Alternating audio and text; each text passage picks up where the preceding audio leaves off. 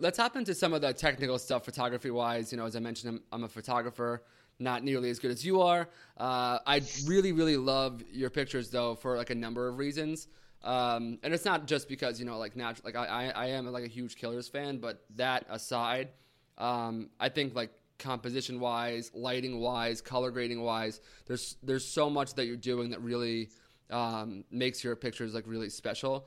One of the things I realized, and it's not on every picture, but I love this, that you do this, and tell me if maybe this is just like me overanalyzing it. But I see a lot of people that are touring photographers or do festivals. A lot of times they try and do like from like below the stage, and they kind of have like these images of like the person almost in like looking like a god kind of a thing.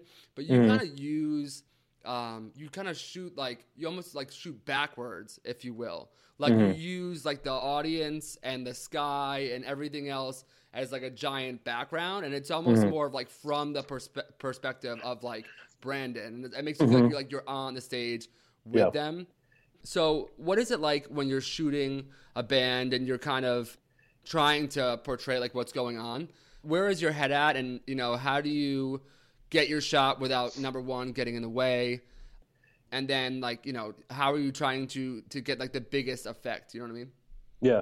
Well, there's two ways that I look at when I'm shooting, especially a band like this.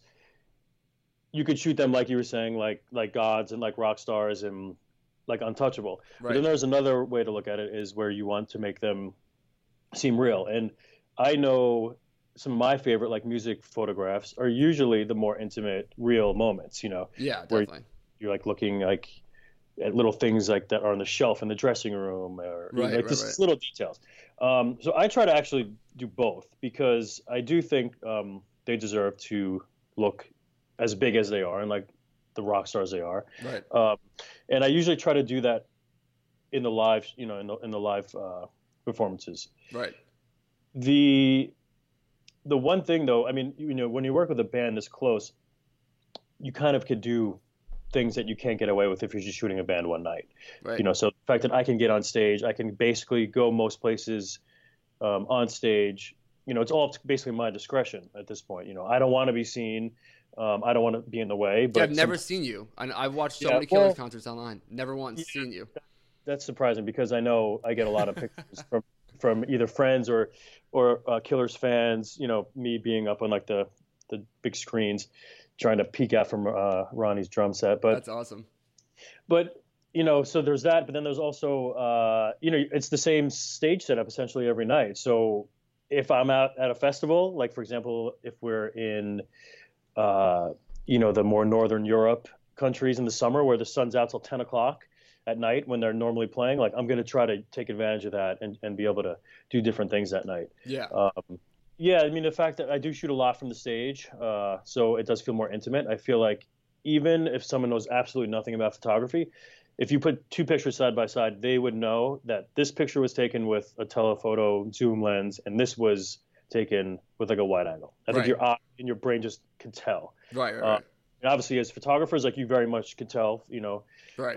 Like the compression and everything. Right. Exactly. Yeah. Compression and the depth of field and all that. So, so that's why I really do like shooting from the stage or getting as close as possible, because it does feel, if you bring in the crowd and you see, sometimes 40,000 people, but you're super close, like you feel that intimacy, but also you feel the bigness.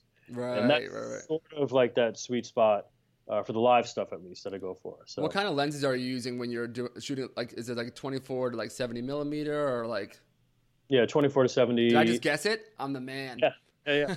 24 to 70. I mean, I use the 70 to 200 a lot because the stages are normally pretty big. Yeah. I shoot with the same thing that makes me feel so good. I'm so excited.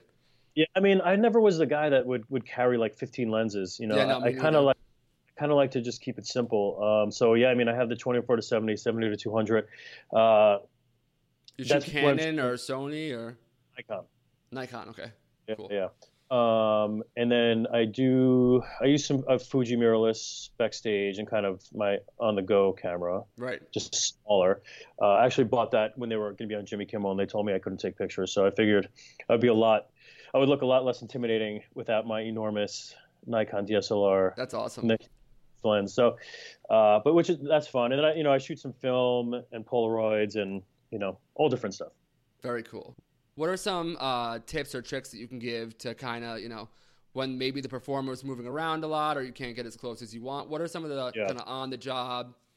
Do you use like speed lights? Like, what are some of the tricks and stuff that you use to get those awesome pictures?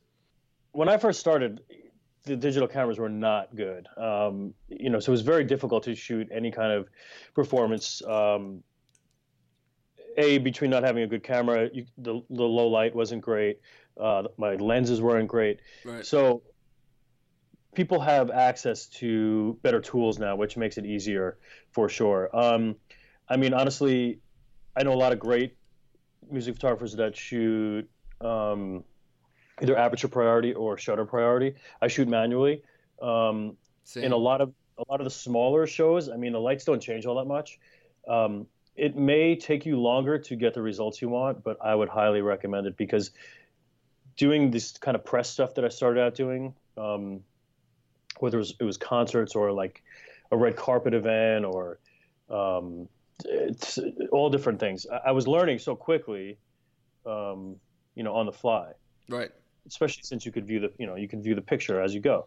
So that would be one tip, is to definitely just learn how to use your camera, because a lot of people do not know how to use their camera. There's some awesome photographers on Instagram that have no idea how to use a camera. Totally. I know exactly what you mean. Yeah.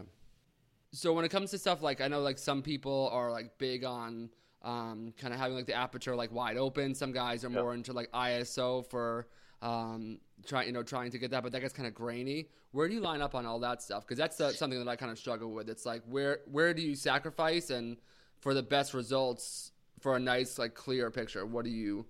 Yeah, well, I guess if I don't have ideal situations, that's when you can improvise. That's what happens when if you don't have the actual right gear, right? You just kind of figure out. Like, there's a great Instagram account called Shitty Rigs, which is I'm adding that right now as you speak. Go ahead. Yeah, so it basically is like it's primarily video production, but cameras taped to a broomstick so they can get like some sort of panning shot or something. Oh, I love this. This is awesome. Yeah, like it's ridiculous, but like it doesn't matter as long as the results look good. So right. I think when you have to be creative with what you have, sometimes you're definitely going to learn something, but you definitely could get some really interesting results. So I was at a club the other night shooting. The light was horrible, so I was shooting a lot of multiple exposures in camera. Right. Just to see what, something it was going to be a lot more interesting than just one shitty red light. Right. Or, you just get creative and you just try to figure out, what's going to work and what's not going to work. Like I said, you're certainly going to learn from not having the gear that you maybe need or the, ideal situation. So sometimes it just doesn't work out, Yeah, definitely. That's another thing. So you just got to kind of cut your losses at that point and not get too beat up over it, because especially shooting like concerts, not all clubs, especially, are created equal in terms of lighting and For sure. conditions. So do you like, I found like that when I shoot like live events and things like that I'm really happy with like the great, like, for example, like I shot my friend's band at the Brooklyn Bowl. That was kind of like pretty cool for me. Like I know it's like not like that. It probably sounds so ridiculous to you, but like for somebody who's like never done like a big live event, that's like, well, this is like certainly a step in the right direction, sort of thing. And it was fun. I got to go up on like the little catwalk thing and try and get all these different shots. And I took so many pictures, and like more than I normally would, just because like the lighting conditions were just constantly changing, and I was really experimenting a lot. But I couldn't use flash, and then I like put everything in Lightroom. I was able to get some really great pictures, but there were so many bad ones. Do you, when you shoot even like these days, is that kind of just the nature of live photography, or is that me still being kind of like green to it? Like, of all the pictures you take in a full killer set or whoever you're shooting that night, like what percentage of them would you say that you end up keeping and then that you would like stand by? And then how many of them are just like, bad exposures? Or I the first show I shot, I would say probably shot 200 photos, and maybe 4 were at least sharp enough, and properly exposed, just to give you an idea. Right. You know, it was ridiculous.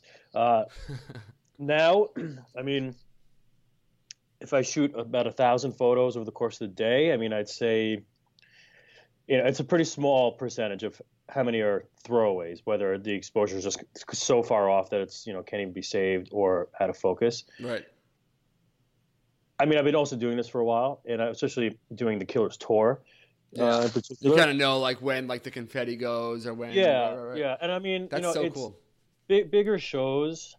The lighting is so much better than, you know, club shows. I mean, Brooklyn Bowl is not a small venue, you know, and they have they have good lights there and stuff, but it's still different. It's still very different. You know, there's no photo pit there usually. I don't think that makes it tough too to get like a nice clean shot from the front. Yeah, I had to like fight to like get it in there and stuff, but it was cool though because I felt like I was like, I'm gonna remember this one day when I'm shooting for like John Mayer or somebody. Like this is gonna be like significant. Oh my god, It's so funny. That's cool. No. So I mean, the moral of that story is that, you know, you for sure learn, and like, yeah, shoot a ton of photos because like you're gonna learn, or maybe, I mean, try to think about what you were doing in that moment. I know it's hard as if you take 1,000 photos, like what you were doing and what was happening in that moment. You start seeing habits and patterns that form where, you know, you see what works basically. Yeah, that's so awesome.